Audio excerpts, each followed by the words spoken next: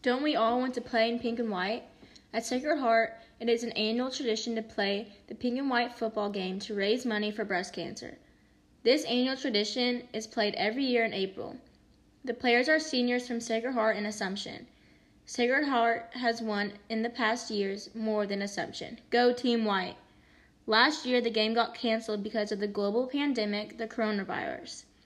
It was hard news for everyone to hear, but especially the seniors that had been practicing for over a month in preparation for the game.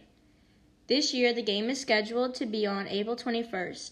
Due to COVID, there are limited spectators and only 3 weeks preparation before the game. Another fun part of the game is to watch St. X and Trinity seniors dance at halftime, but because of COVID, they are being pre-recorded. Although there are limitations this year, at least the game is still going to happen. There is a big rivalry between the 4 schools, and it is a great time to gather all seniors playing or not playing one last time before everyone heads off to college.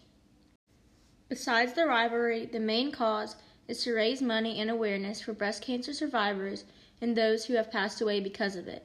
We should all be thankful we get to have the game this year and hopefully beat the Rockets. Go Team White!